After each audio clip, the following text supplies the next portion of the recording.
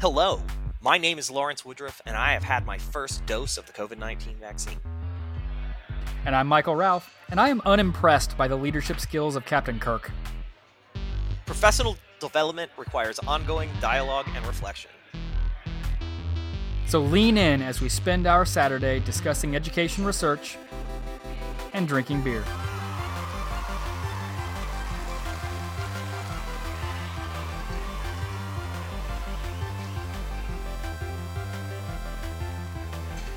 Today, we are drinking Breakfast Stout from Founders Brewery. Another Founders. This is they are well regarded for their creation of beers, and so I'm excited to be drinking another of their products. What was the last one we drank? We had KBS like a while ago, which was one of like the super premium imperial creations that came with a high recommendation. This one is a coffee themed, and I can kind of smell it, so we'll see how it plays. And it's an oatmeal. I like oatmeals. What are we doing today, scholar? Standardized testing is happening again this year. Researchers are talking about how to use the data more responsibly. We read an advising memo that describes some of the common problems with comparing testing data from this year to past years, so we can properly recognize the progress students have made this year.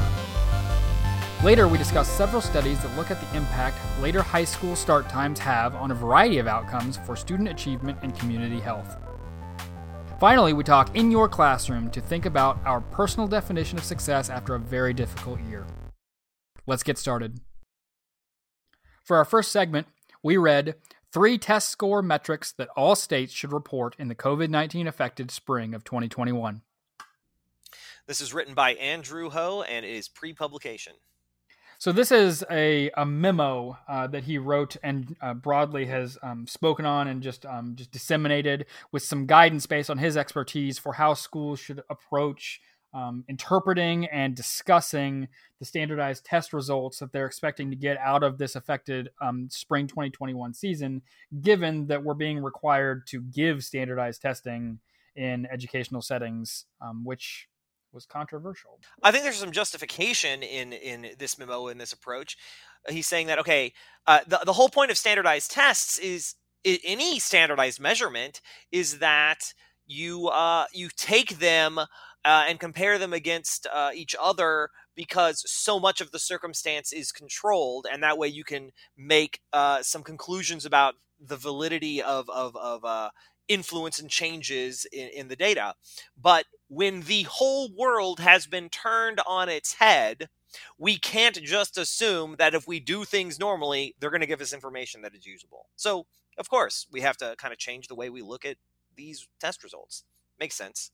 So I queued this paper because discussions of giving standardized tests this semester have been like passionate and plentiful on social media over the course of the last few months, really intensifying recently. So the United States government, President Biden, of course, his Department of Education, have declared that states need to give their usual standardized testing regimens this year. And that's different from last year. So we finished, when we finished 2020 in the spring, there was lots of exemptions for standardized testing in 2020. And so after a year of disruption of remote and hybrid approaches to teaching, the government is required that we got to give these standardized tests. And that's really gotten a lot of response from both opponents and proponents of the approach. And so there, in this discussion, I thought it might be useful to think about, since they are happening and we've got to be giving these standardized tests,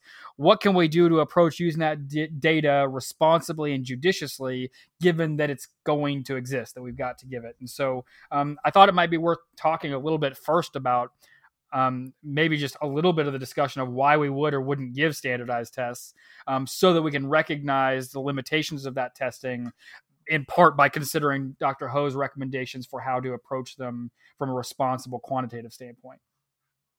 So that was my rationale. So I'm going to ask you directly, and you don't have to answer it for tape, but just for the sake of provocation, do you think we should be giving standardized tests this year? Well, the problem is I'm not sure that I'm convinced that we should be giving standardized tests in school full stop. So No. Why not? And the thing is, I'm not super invested in this, and so um, I've kind of just acknowledged them as an outside entity.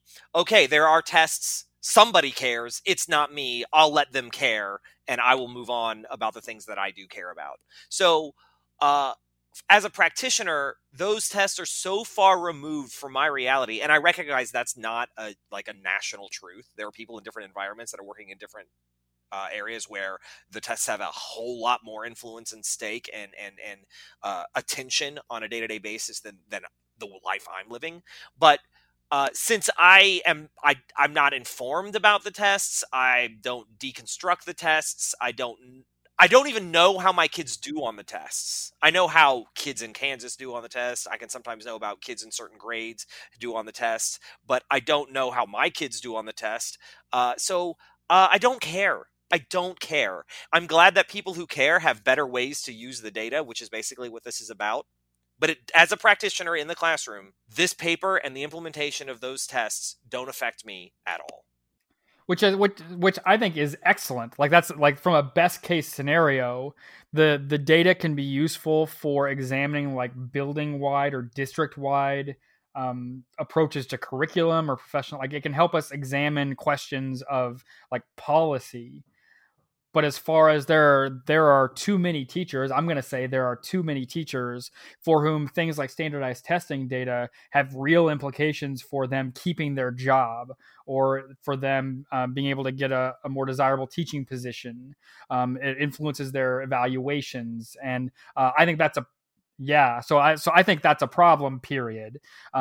But for teachers who are navigating some of those situations you described, where the standardized tests are a much bigger deal as far as determining their ability to do their job on the long term, I think a paper like this can equip them to call for more contextualized analysis, especially in a situation this year and in the time that we spend analyzing the data, where we can make some fallacious conclusions about what we've been able to accomplish in education over the course of this school year to better defend themselves and defend their work they're doing and defend the work that their students have done over the course of this year. And I think that this paper, while no, I don't know that there's very many classroom teachers who need to understand the mathematical intricacies of the measures that Dr. Ho describes.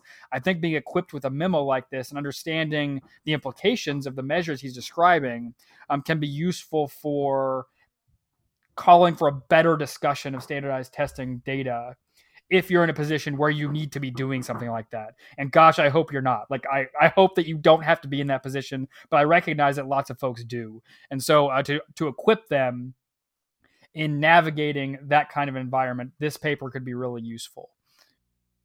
Yeah, that makes sense. If there's someone in a position that makes decisions about my employment using the standardized test data of my students, I would definitely want them to control for the fact that we're in a pandemic this year.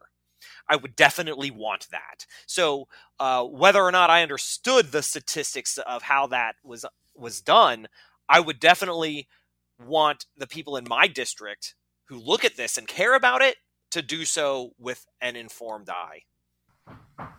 And so that brings us to the three suggestions, the three recommendations that Dr. Ho made in short, were that there are three measures that need to come with your standardized testing results if you're going to report them in the public or if you're going to make decisions based on those results. And so he makes lots of assumptions about standardized tests still meaning the same thing conceptually. But then if you're going to have like your standardized scores went up 7%, that needs to come with some additional measures that describe how well that change this year compares to changes in past years or in potential future years, which I think is a useful way to think about it.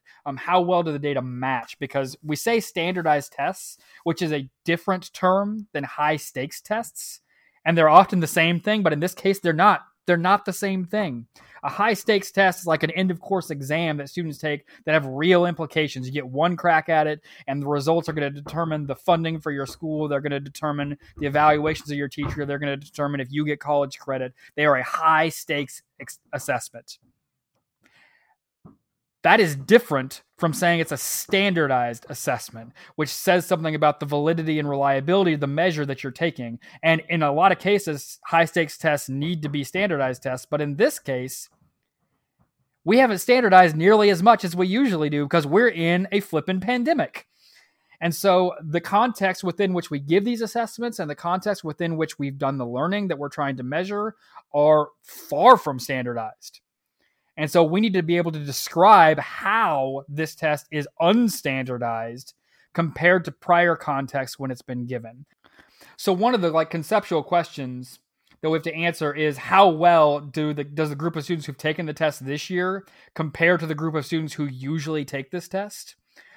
Because that group is probably pretty different this year in some contexts at least. For instance, in my school, about 25% of our kids are learning in a 100% remote environment for the duration of the school year, and they are exempt from the tests this year. We're only giving the tests to the kids who are in-person learners. So that's a fraction of students who are not, that's a large fraction of students who are not involved. And then the question is there some kind of demographic link between students who chose to be 100% remote and those that were in person? And if there is that significant enough to change the validity of comparing this test to prior test years? And it is. It just is. So we have to recognize that. It's not to say that we cannot give the test, because we can't. That's a decision outside of all of our hands. So we're giving it, but that can contextualize if our scores don't look the way we expected them to, or the way we want them to, or the way they have in the past. It can be another piece of explaining that difference. Is, well, the students who took the test this year are not a comparable group to the students who usually take the test each year. They don't match. The term for that is a match rate. How well does it match? And there are mathematical ways to calculate that, and he describes a few of them in his memo. This almost, gosh, I don't even know what to say. If our kids are showing a 6% increase in certain, proficiency of some skill, but then they typically show a 15% increase in that skill, are we proud of ourselves because they grew? Are we proud of ourselves because the drop wasn't as bad as we thought it could have been in a pandemic? Are we okay with ourselves because that's the kind of growth you get in a pandemic? I don't know, but this is what this calculation is supposed to help us come to terms with. Yeah, and that's I'm not feeling good about getting into the technical details, but so really this conversation is about, if I am a teacher and I am feeling tension or discomfort, or I'm feeling threatened because these standardized tests are being required to be given, what can I do to find a way to continue to pursue my goals as an educator and mitigate the threat that I may be perceiving in these standardized tests? That's really the best version of this conversation in my head.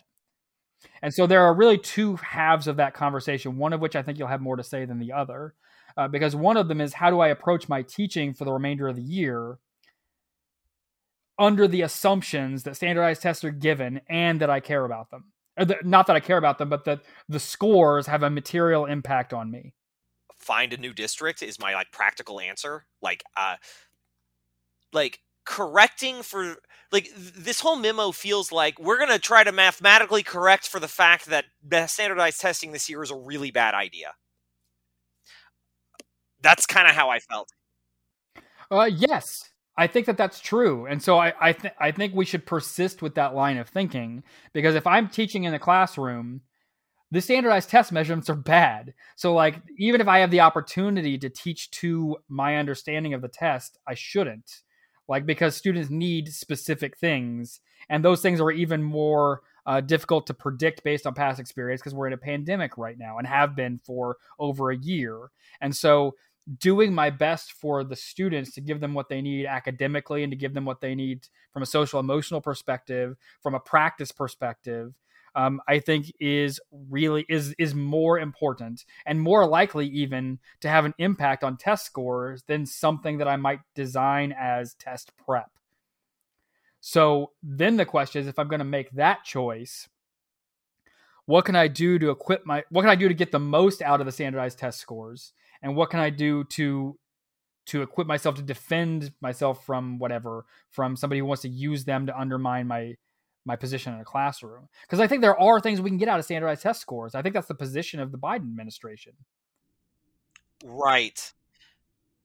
And I think that maybe I mean this memo is recent, it's topical, it has some shoulds in it for people who analyze these standardized test scores, but I think the real, like, in education perspective should be, it would be nice to read a paper that talks about the inappropriate uses of test scores from an administration perspective and appropriate uses of test scores from an administration perspective.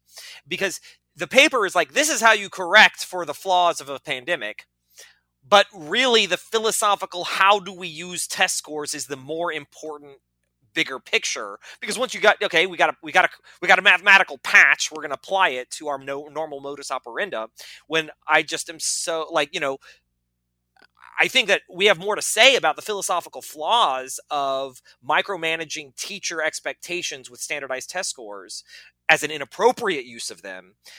When we could have, like, if this is about shoulds, then why don't we read some papers about what we should be doing with standardized test scores? And if we're not talking about those shoulds, then you shouldn't be doing those things with the standardized test scores.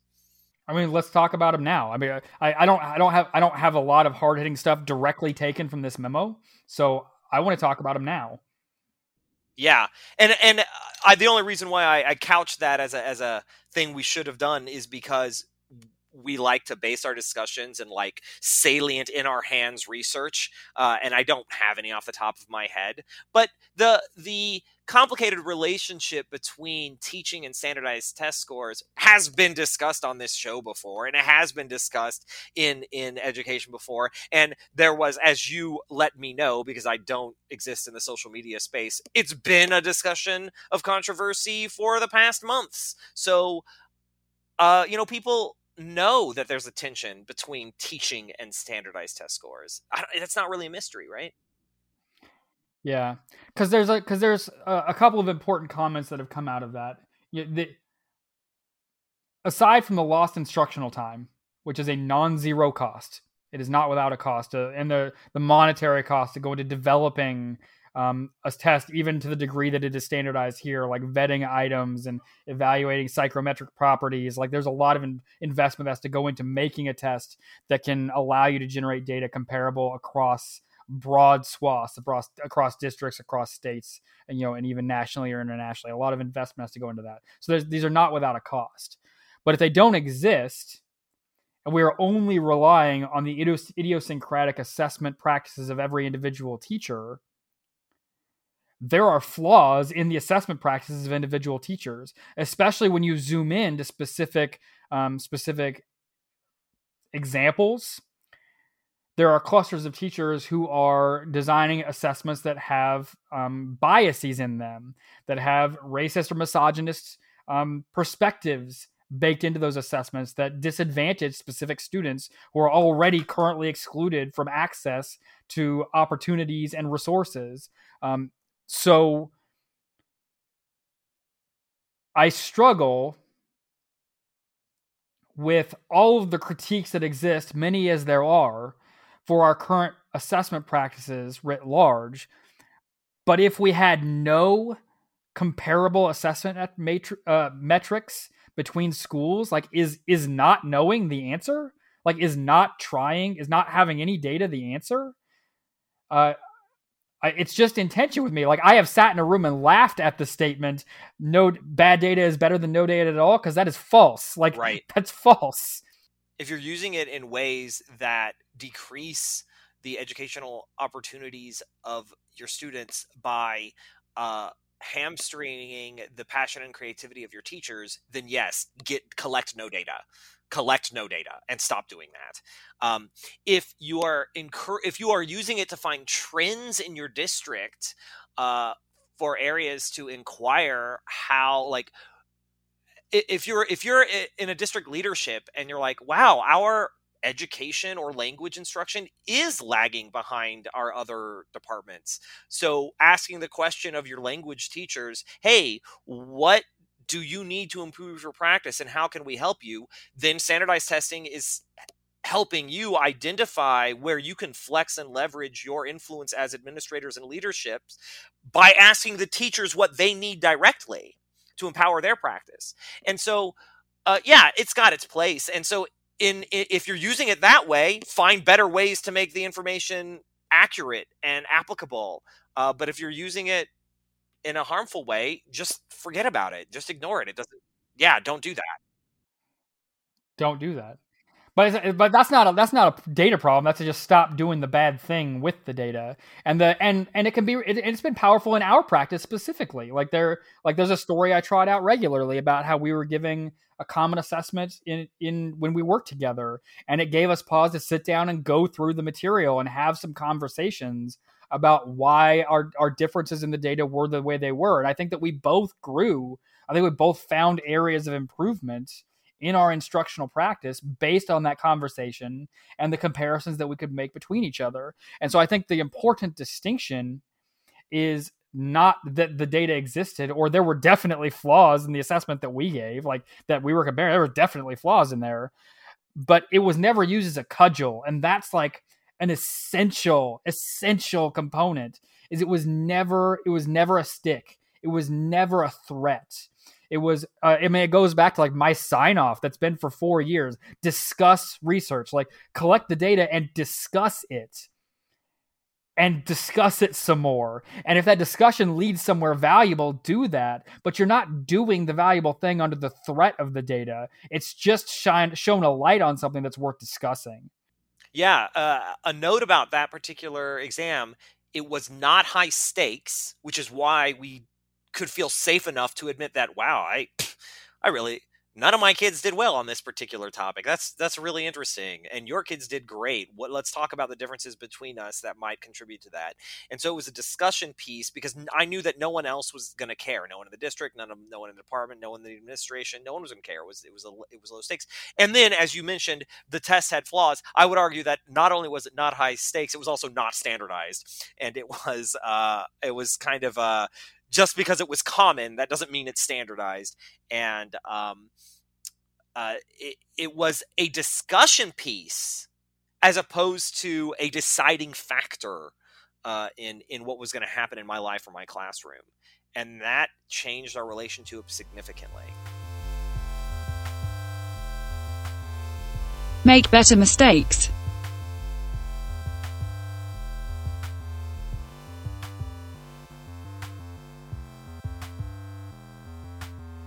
For our second segment, we read, Does Start Time at High School Really Matter? Studying the impact of high school start time on achievement, attendance, and graduation rates of high school students. This was written by Holly Kwan, Michelle Peters, Antonio Corrales, and Amy Orange. Published in 2020 in the journal AASA, Journal of Scholarship and Practice. Hey, thanks for cueing this one. Yeah, I cued this paper in response to a new show practice we have where I am doing a better job of explicitly asking Lawrence to tell me more about his professional priorities, as we now have several years between when we actually work together. And so maintaining this professional relationship takes work. And a piece of that work is me spending time working to understand what you want to be doing and how you want to be getting better as a professional. And so you said, I want to read something about school scheduling and specifically how it relates to start time. So I went and found something. I really appreciate that. Our district had said, well, things are all disrupted right now. We already got like the weirdest of schedules and things are bizarro, and they've changed and shifted so many times during the school year. But we presume that there will be some return to normalcy in the future, and we don't have to go back to doing what we were doing before. So we're taking suggestions about how the schedules can change in the future. And I said, well, I want to have research to support my advocacy.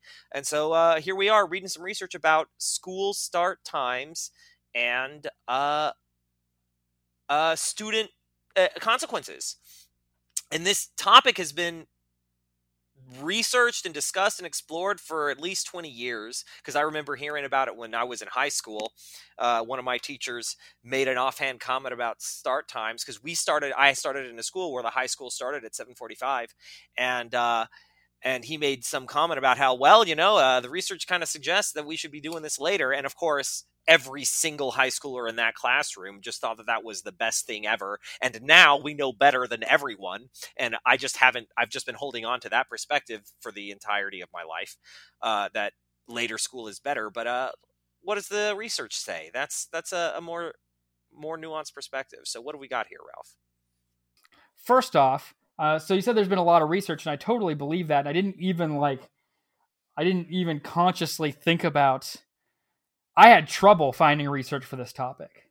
I struggled, and that's probably because of the parameters by which I choose papers for this show, because I demand highly current papers for our discussions, and we basically lose an entire year because start times are not really relevant in remotely delivered instruction. So like we are severely limited by the available literature that's been published now.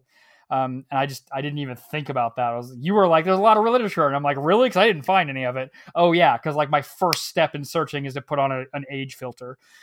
So that makes sense. So what I saw was there's like hand over fist. Everybody does their dissertation on this topic. So I found doctoral and master's dissertations just left and right. I almost queued.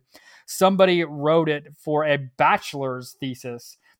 What we did queue, of course, because I've had this like biased perspective about later start times since the 90s that I formed when I was a high schooler. So, as mature and nuanced that perspective is going to be.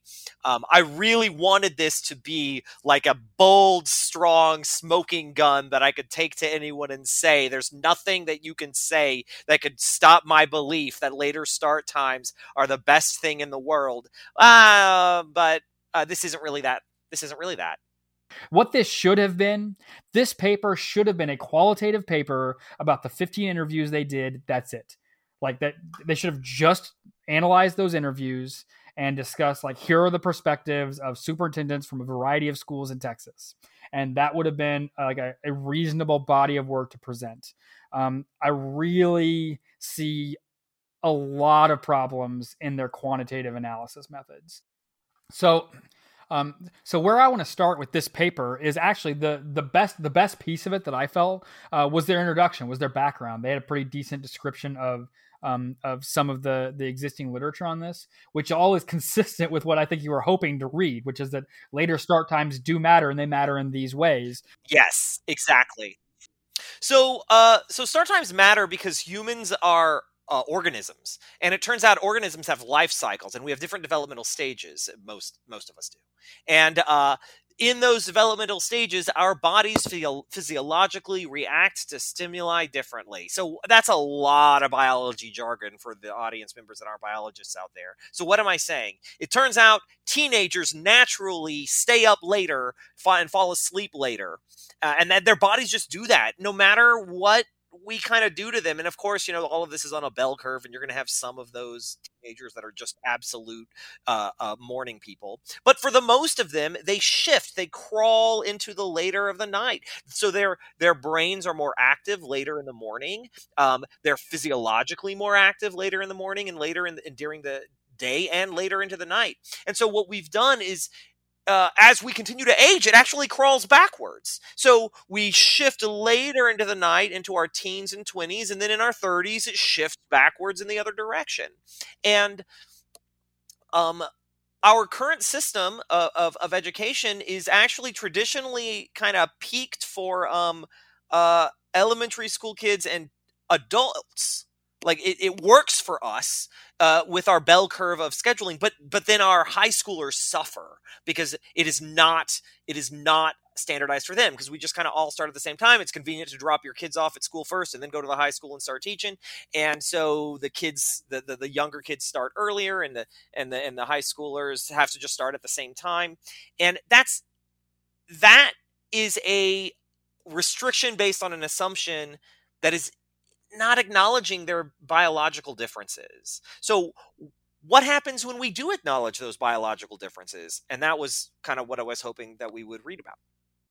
In their introduction, they shared a couple of statistics that really jumped out at me. They talked about the difference between how often teenagers get the amount of sleep that they need.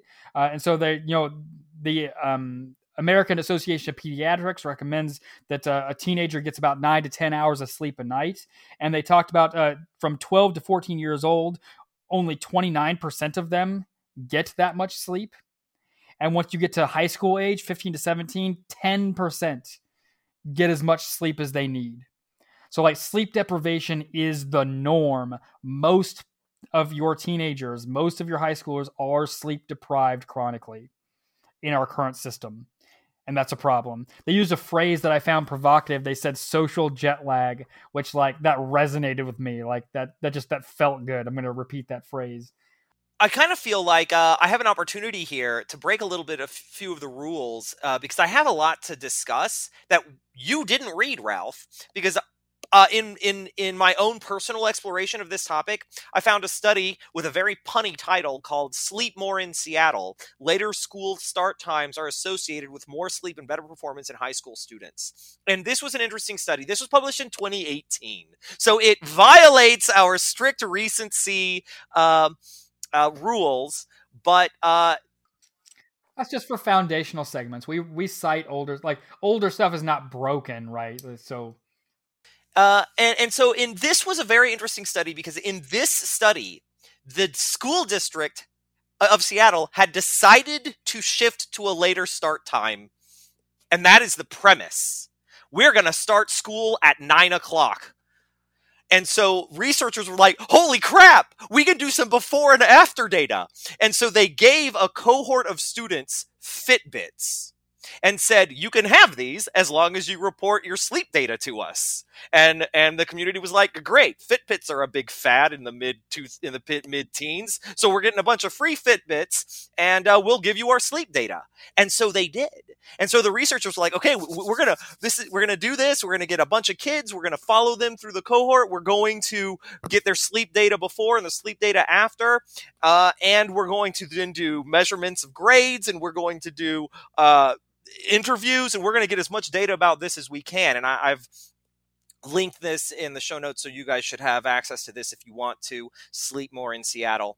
And they found that by delaying school start time by an hour, the student body increased their sleep time by 30 minutes as an average, an increase in sleep time of 30 minutes for an hour later sleep time. That was significant and a substantial amount of sleep. They did find that there were grade improvements. It was a 5% increase in grade improvements amongst the student body. So if you'd been averaging an 82, you're getting an 87. If you've been averaging an 87, you're getting a 92 as far as like a GPA and those kinds of effects. They also found there was some secondary anticipated measurements. They went back for another round of measurements of certain things. They found that there were fewer car accidents in the region. I really appreciated that paper, which is one of the ones that I found because I felt that it did a good job of getting like measurable physiological data from the kids and then secondary consequences in school education from the kids. Now, maybe it was all written from a perspective, let's measure the stuff we expect to find so that we feel good about our decision. Maybe it was. I don't have the statistical analysis chops to look at them and say, shame on you for how you did this. This paper is in Science. This paper is published in Science Advances. So yeah, from the American Academy for the Advancement of Sciences, that organization. So you're right. They have a high standard for peer review. Well, that's been established. And so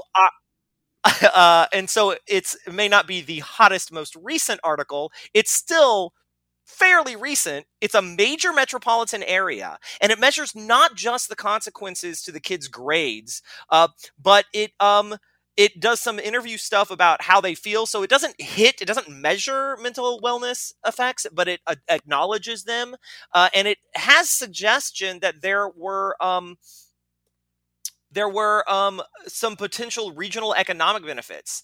Now, I've been looking for research about economic benefits of later school start times, and the only one I found was not peer-reviewed. It was from an organization that was an advocacy organization that attempts to influence policies. So I feel good about it, but it's not peer reviewed. So, what am I going to say? Their paper, suggested that there are, it was sort of it was a macroeconomic modeling approach, getting data from 47 states rather, about school start times and economic advantages and economic trends. And they suggested that schools with later start times have better economic environments than those that don't. But I can't go around talking about how great that was. So there's a growing body of evidence that we need to be starting school later for high schoolers than we are currently. And like I mentioned a story on social media that I'm going to tell you because in my like irresponsibility as a 17-year-old in high school, I actually ended up scheduling myself a resource period first hour for a lot of the time I was in high school, specifically so I could arrive very late. I showed up long after school was supposed to have started because this resource teacher did not apply consequences for that choice. And at the time, I didn't know or care why that was. I just was like, I can come to school late a lot, and that's great. And whatever, all the other benefits of resource. But in looking back on it now with my more fully developed prefrontal cortex, I really feel grateful to that teacher because for whatever the reasons he made that choice, it definitely, I chose it to allow me to sleep and to sleep more. That was why I enrolled in that course.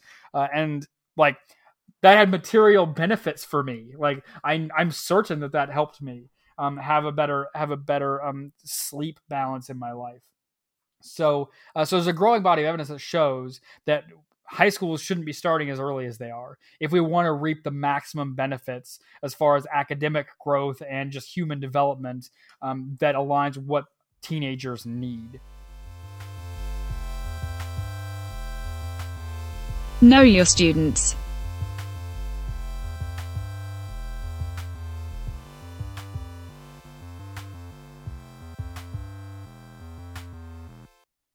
For our third segment, we are going to do another round of In Your Classroom, Mr. Woodruff. And so I have a prompt that I'd like to hear you react to. I'm going to read it in full and let you respond in part.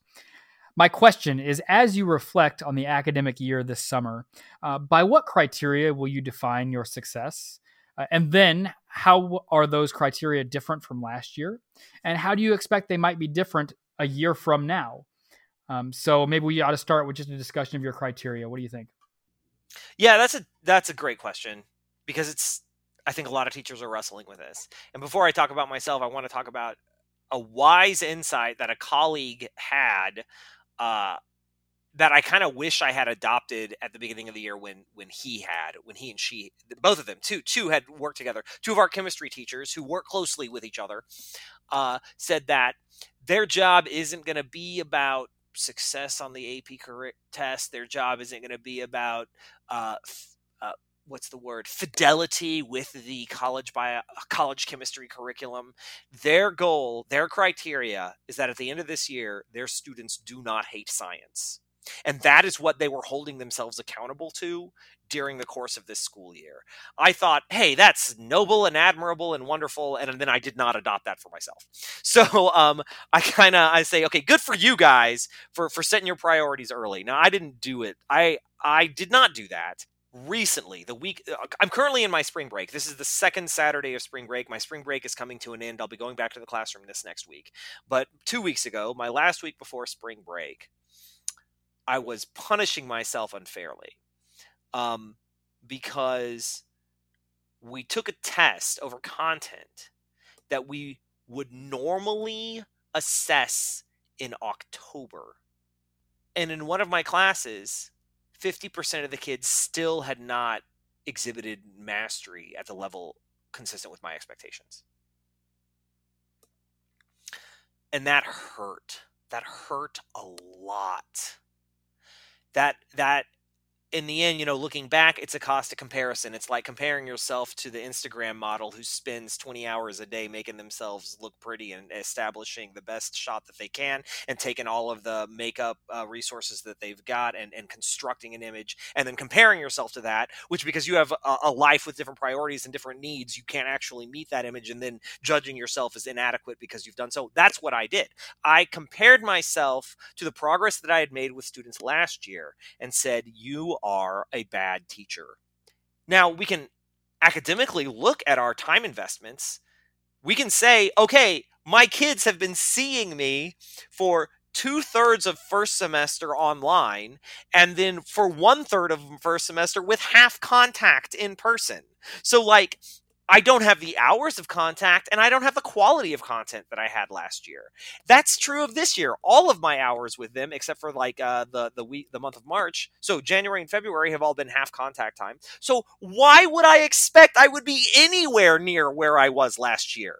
How could I possibly be anywhere near where I was last year when at best I've had contact, I've lost 40% of my time with them at best. The most generous estimation is that I have 40% less time with them.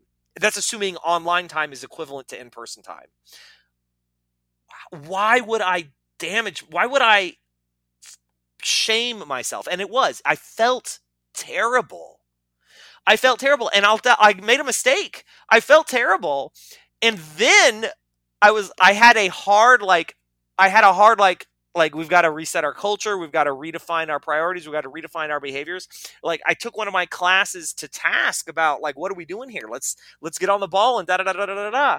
And then I had to later apologize to them later that week. I was like, you know what? Actually, that's just nuts. That's just crazy that I would bring us to that place.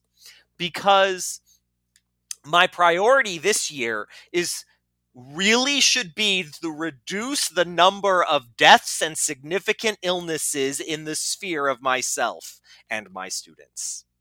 Recognizing that, how do I say, can I reduce the amount of personal, professional stress I have and not outsource it to my kids? That is going to be my metrics of success. That is my criteria of success. When my students say at the end of the year, they felt supported, comfortable, and they learned a lot in my class, that's what I want them to say. That they felt supported, safe, comfortable, and they learned a lot in my class. And that is all that I'm going for this year. If my kids can say that at the end of the year, then I will have met my criteria for this year. Listen, plan, and play.